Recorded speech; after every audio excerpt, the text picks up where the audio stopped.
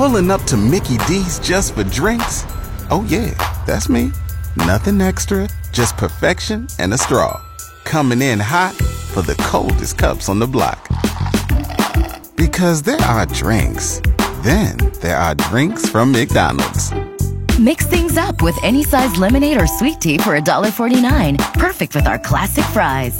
Price and participation may vary. Cannot be combined with any other offer. Ba-da-ba-ba-ba. So you love just sitting on the couch, binge watching your next Netflix gem, but you don't want to cook dinner. You want to order out. Well, you can do that. You're an Amazon shopper. You are very trendy. Everything you do is on your phone and on an app. So just call and get food delivered. That makes sense, right? Am I weird that I know I'm weird, but am I weird for this fact? Okay.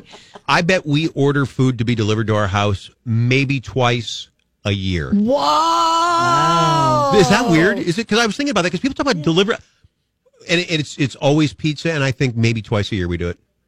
I'm not paying the. Oh, wait, hold on, Grandpa, Yeah. enter the building. Come on, Grandpa. I What do you can have to say about drive that? 5 minutes to go get my pizza or my Chinese food. Darn kids these days trying to come up to my door, pawning their hot pizzas and whatnot. Okay, but I got to tell you, No, I've I get it. avoided this All right. new problem, and honestly, the 2 times a year I order, I've never even thought about this until it's become publicized. And now. I am going to say that I think maybe the demand on people driving everything to us that we want might be a reason that we have slightly unreliable delivery drivers of I any think facet. it's finally getting to them. Yeah, we're diluting. You can't.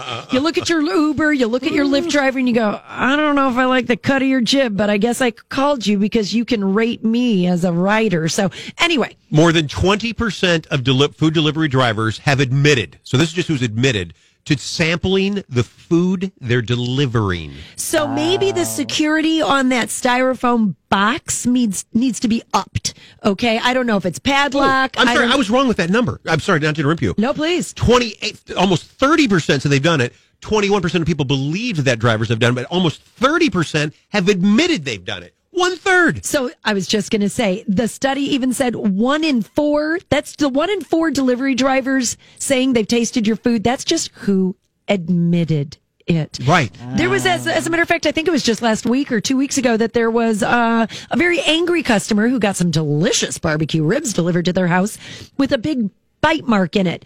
So I don't know if pizza is the safest because it comes as a whole pie. And it's fairly obvious. if Yes. you Right, just take a right. bite So out I'm of it, starting to yeah. think maybe pizza is truly the safest bet for what you need to order. Well, what they're going to have to start doing is getting those labels, those little tape that are like super, super sticky, that the only way to get it off is by cutting it.